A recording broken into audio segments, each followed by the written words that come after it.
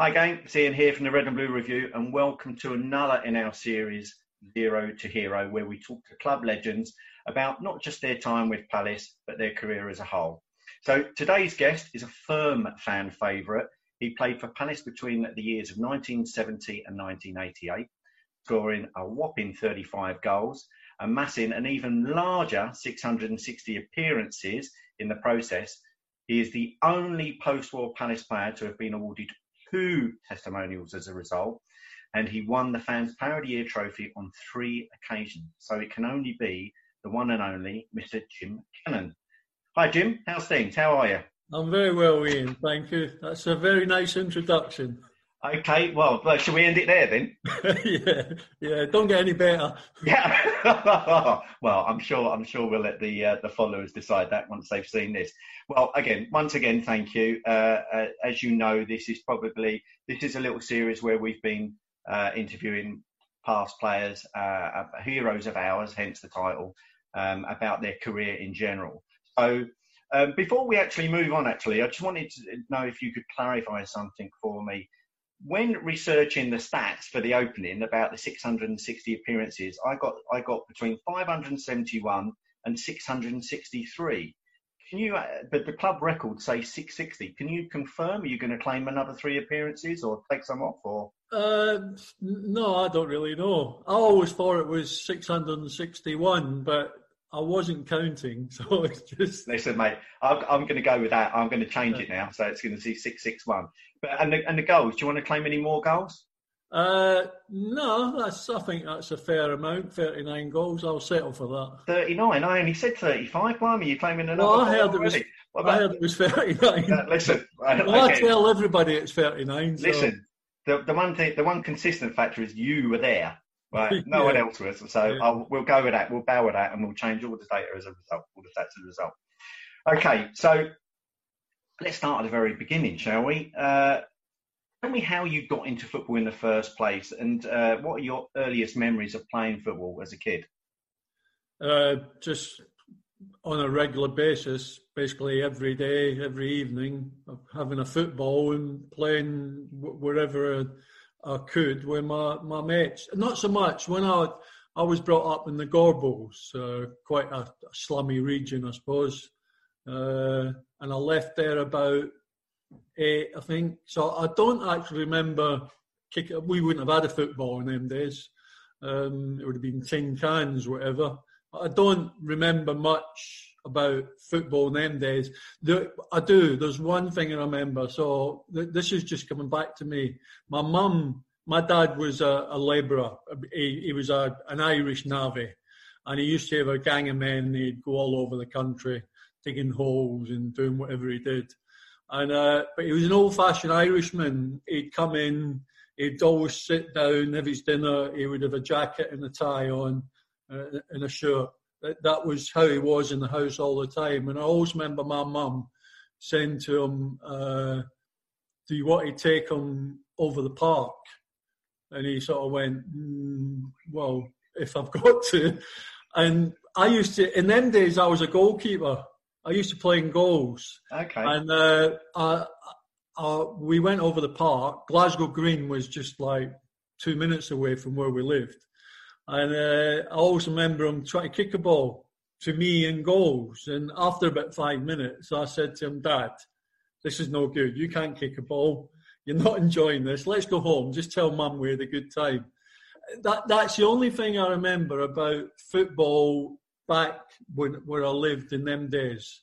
And then I moved to it was like a council house thing. We moved out more countryside, and that's when I met a lot of lads, and everything football was football in the school. I played when I was 15. I was a goalkeeper right up until I was 15, and I never really played out. And then I started playing out with the under-15 school team, and then I then varied it between playing out, and then I played. I would normally stay behind after we played our game, say 10 o'clock. I'd stay behind and play then, always in goals for the under-18s, because they never had a goalkeeper. Okay, and, well, I mean, goalkeepers are like hen's teeth, certainly for youth football, aren't they? Yeah. So, but I mean, I loved it. I was in all the Scottish school trials. I actually just packed it in. I just didn't fancy it anymore. I played. How I ended up down at Palace is I played for an under-16 team called Glasgow Amateurs, and my teammates were Kenny Burns, Frank Gray. I would imagine that probably every one of the players that played in that team went on and played some sort of pro or good amateur level. And that's when I actually went to Manchester City just before I come to Palace. Come down to Palace, and they asked me to come back again, and then I signed. So talk to me about the scouting that went on then. So I'm assuming it was a City scout that picked you up first then, was it? Yeah, I wouldn't remember what his name was or anything, but yeah, it was. Again, I would have been playing for Glasgow Amateurs, and they obviously come knocking on your door. Would you like to come? Want to take you down to Manchester for a week's trial? So what were your thoughts when that knock on the door happened? Was it something you were interested in? Was it something that you were intimidated by? I mean, what did your parents think? Well, Glasgow wasn't a nice place to live in them days. Like it was not. Everything was sort of localised. There was gangs in one area, so unless you went out with all your mates, you couldn't go a couple of 100 yards down the road because it was another little territory.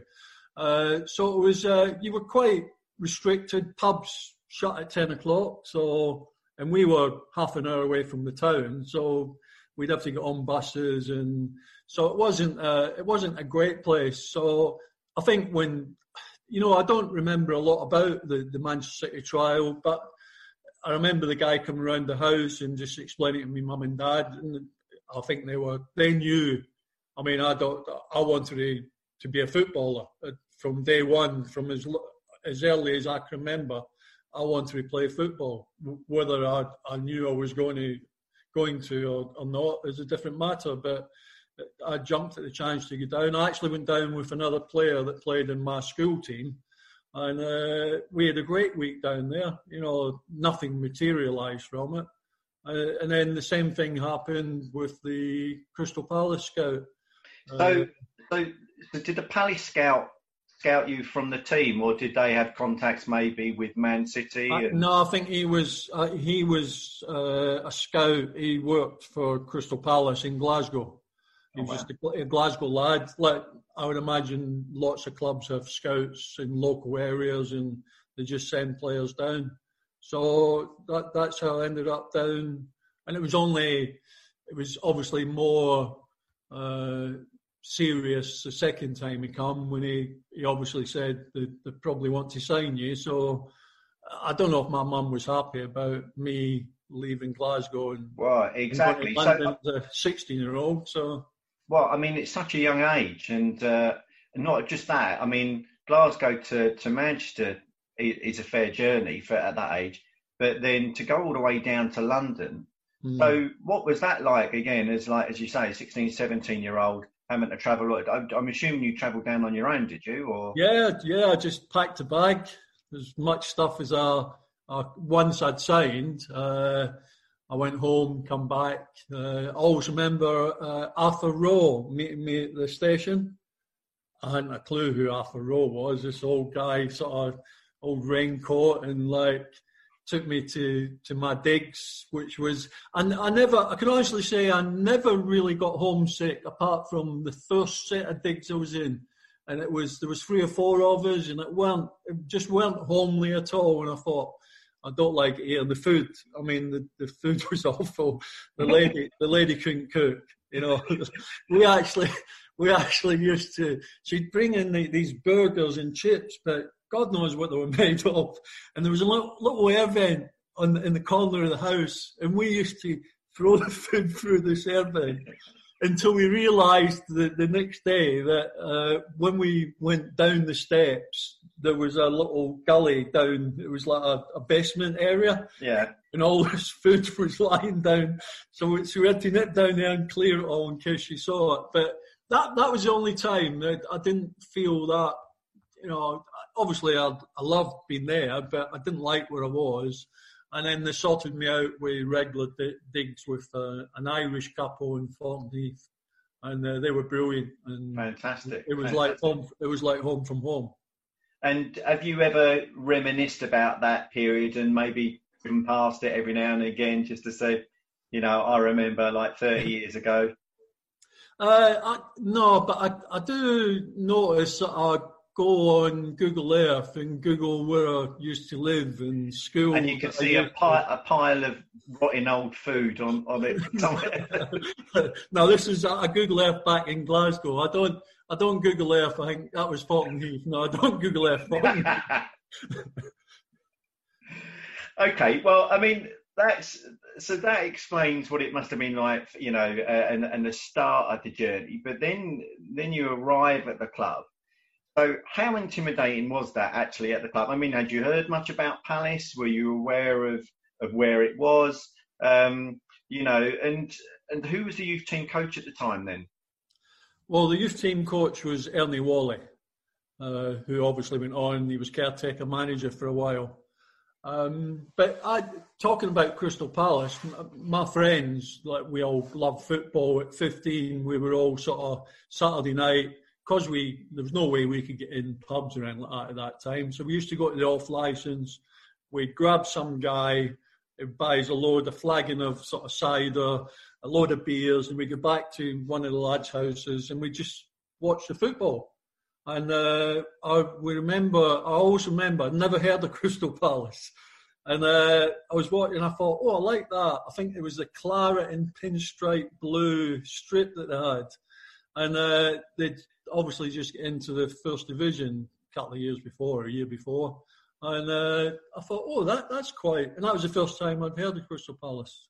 So when they actually asked me down, I knew who they were. So, but yeah, Ernie Whalley was youth team coach, and he was fabulous, great. Was he? And as you say, he went on to actually manage for a time as well, didn't he? Yeah, he was probably the hardest guy I've ever come across, both in his training and his mannerisms. He was an ex-army physical education instructor, and he was brilliant, but he loved his pigeons.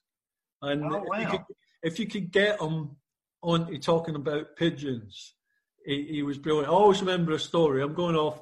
No, please. This is what it's about. Do it. Anecdotes. I can't remember where he lived. Kenley, somewhere. But he always found his way home. He lived near Peter Nicholas. And Peter had just gone to Arsenal.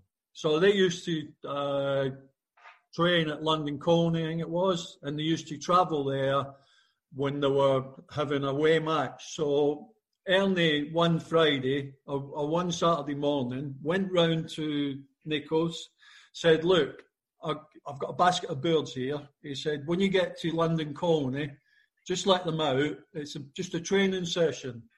About 11 o'clock on the Saturday night, no birds. So he's phoned Nico up. Nico says he'd forgotten all about the birds. He went to the boot. He says he opened the boot up, opened the cage out and the basket out, and the birds jumped out and walked home. He said they were that knackered. But that was Nico. Nico wasn't the brightest spark. Yeah, did that ever come up in conversation with Ernie Whalley then about his? Oh yeah, Ernie knew about it. Yeah, like he phoned Nico up and he went, "Oh shit, sugar." He says they're still in the boot of the car. They've been there all day, like 18 hours probably. I'm sure it could have been a lot worse had he not got the phone call. That's for sure. Yeah. So, I mean, you're saying that he was hard. Tell me about. Was it training? Was the training ground at Old Colston at that time? Training ground Carl Shelton, wasn't it? It was anywhere and everywhere in them days. We do a lot of training up at Crystal Palace, the centre. What, the actual park itself? Okay. Not the running track up there. Yeah. We used to go up there. We train outside. We'd train on the terraces a lot. We'd train out in front. They used to have the school alongside where the main entrance is. Yeah. The girls' school there. We used to train there all the time. We train anywhere. But I think Mitcham, I can't remember if we were at Mitcham then. We used to train out at Beckenham. I think it was the bus garage depot place. Everywhere then. It was anywhere and everywhere. I can imagine the terraces doing the terrace runs up and down. That must have been an absolute killer. Yeah, in the back of the Arthur Waite stand, we used to do a lot of running on the back there behind the gangway at the back there. We used to do, yeah. It weren't sort of like what they've got now. The good old days. Yeah, we used to anywhere and everywhere. Excellent. Right, okay, so you're making a name for yourself in the youth team, clearly, with a number of the others, and then you get the call to sign a contract. Now, what was that for your first pro contract? What was that like? Well, I mean, obviously, it's what you strive for. I mean, Ernie was really good. He says the hardest part of my job is letting people go. So if I've signed as a 16-year-old, maybe half the lads have signed at the same time. So, and then it's their turn to go in and see the manager, and they come out, and I've seen loads of lads come out crying their eyes out, coming out smashing doors and like. So yeah, I mean, I think because I'd already played for Scotland Youth, I wasn't surprised that I knew I was going to get a pro contract. It was just, you don't know the length and you don't know for how much. Bert Head was manager then, and he didn't like to give nothing away. So, I mean, I left Glasgow. Things haven't changed much, actually, have they? No, probably not. I left Glasgow as a 16-year-old. I was working with my dad on a building site, and I was earning just sort of like cleaning up, basically. Earning I left school at 15. I was earning £13 a week. I signed for Palace for £7 a week. Wow. They paid £5 for my digs, and the day I reached 17, I got £8 a week. But that was standard. That was right through football. That's how it was. So, and I guess a lot of us would hark for those times again. You know, having a proper tiered. I mean, don't get me wrong. I think some players are worth their money, but others are clearly. I think since the agents have got involved, I think it's in a big way. And Bosman, I think it's people justifying their wages. It seems to be a lot harder nowadays, doesn't it? Well, there's lots of players that just don't warrant it. But I suppose if there's half a dozen players on 80 grand a week that are good, then other players are going to be somewhere near that because that's how it's set out.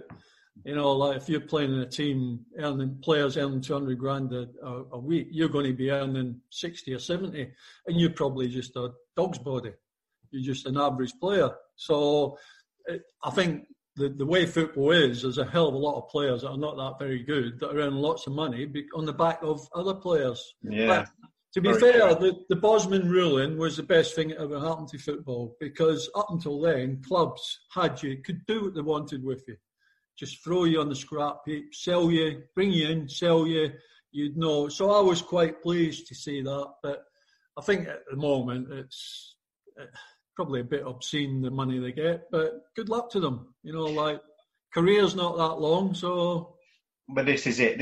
And as you quite, excellently described, the trauma at the other end of the system where, you know, kids are being hoovered up by all these academies and everything else in the expectation that maybe make a career in it, and then they're just left crying. And it'd be interesting if we can speak to someone at the club, maybe at a later date, with regards to how we as a club deal with that and manage those and help the kids move on, because I think that's certainly an area of football that I think could certainly be improved in these current times as well. Yeah, I mean, I always remember Ernie used to always sort of sit us all down and he would say, look, I can never guarantee you that I'm going to make you a professional footballer.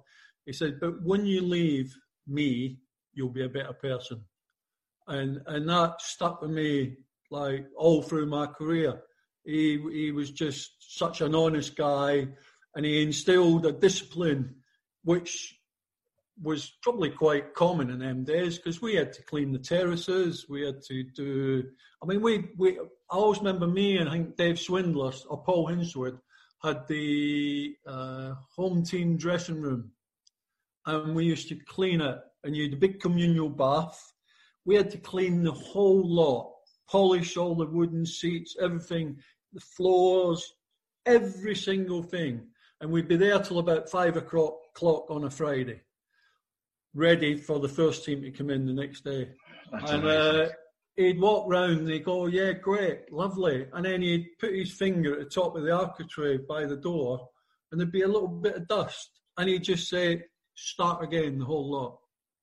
It's like, so you learned to do things properly. Well, at a fairly early stage. It was clearly his army career coming into that, wasn't it? Yeah, without a doubt. But again, as you say, it purely because the next time you knew that you wouldn't miss anything, so you done it properly, and you were told once, and there was no fun leaving the club at 8 o'clock on a Friday night.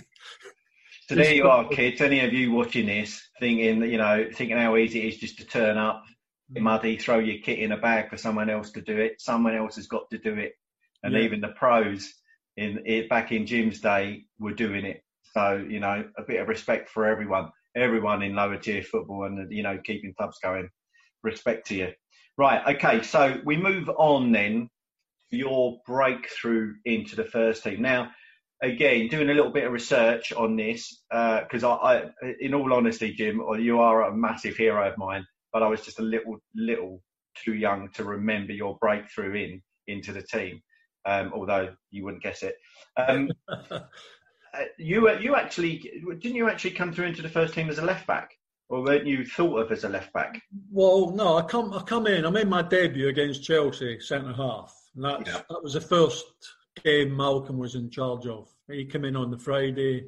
I think Terry Long had said, look, he's ready to play. I think it was John Bell was the centre half. He was injured. And so he played me. But then, it was a relegation fight. We had about 10 games left. My 3 games were them, Manchester United away on the Tuesday night and Sheffield United away on the Wednesday. And after them 3 games, he said, look, Jim, he said, the other lad's fit. He said, I need the experience. Like, otherwise we might get relegated. Well, we did get relegated. And then it was the following season, I was a bit part. I think I played about 16, 17 games. So I was in and out because we were still struggling. And then it was towards the end of that season, I think he suddenly said, I fancy you as a left back. And I ended up playing left back for a few seasons. Okay. Well, although it was wing back, because that's when he went to the 3-5-2. People think, that system was invented like 20 years ago. We were playing it in 1975, 76. Well, I mean, the boys on the show, we often talk about, me and Joe in particular, we often talk about it's not going to be long before sweepers are back in fashion. So, everything's cyclical, isn't it? I mean, I guess. Of course it is. Yeah. But, coming back to your debut, obviously it was against Chelsea. You score on your debut. You must have thought this football lark's easy. This first team lark's easy. But can you remember actually in the nod to say that you were going to start? And was that like a couple of days before? Was that on the morning? Well, how were you feeling about that? No, it was we all turned up. I'd been sort of around the squad. I used to train, although I hadn't played. I'd played in a couple of Anglo-Italian things, and so when Malcolm came on the Friday evening, all the first team and me and a few of the reserve players were called in. Just sat down and he came in and introduced himself, and then Terry Long said to me, report at 2:00 tomorrow, and that was all that was said. So I thought, well, just in and around the squad again. Bear in mind, you'd only have one sub in them days, and Malcolm came in, he read the team out, and my name was there. I just didn't expect it at all. So, and that was it. So I whether they'd done that on purpose, so I didn't have to think about it. I mean, I had 1 hour to think about marking Peter Osgood, so it was that was probably a good thing. I didn't have to dwell on it too much. And were there any lessons that you learned playing against someone like Peter Osgood on your debut at that young an age that you can still look back upon and say, yeah, do you know what? I picked up so much from him, because he was a fearsome striker, wasn't he? He was a good player. I learned not to get too involved too early. I think I got overexcited and I got booked very early on. And I thought, I'm not going to be able to tackle him again and all that. Bear in mind, in them days, you maybe 7 or 8 tackles before you get booked. But the referee, I don't know if he took a dislike to me, because maybe he was a Peter Osgood fan. But I'd only tackled him twice, and the second one was a nothing. But I just said, welcome to the game, Ozzy. Like that. Yeah, oh, wow, I bet he loved that. Because, again, you know, that Osgood and the strikers of that generation, they were just as good at tackling as centre-backs, weren't they? Yeah, and they would take it and they would give it. Yeah. It's an ambi-pambi game now, isn't it? There's well, tackling's outlawed. It's not a contact sport anymore, let's be honest. I don't understand this tackling without following through. I don't. If you win the ball and you follow through, you can't stop.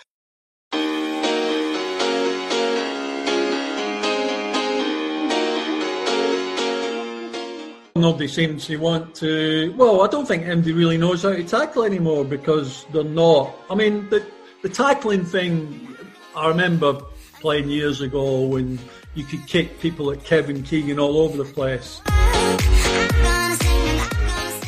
It was just Don Rogers flighted it over, and I just got above Osgood and planted it in the back of the net. So, again, you know, you just dropped it in there. Don Goodman, what was he like as a player? Don Rogers. We start getting this rivalry with Brighton.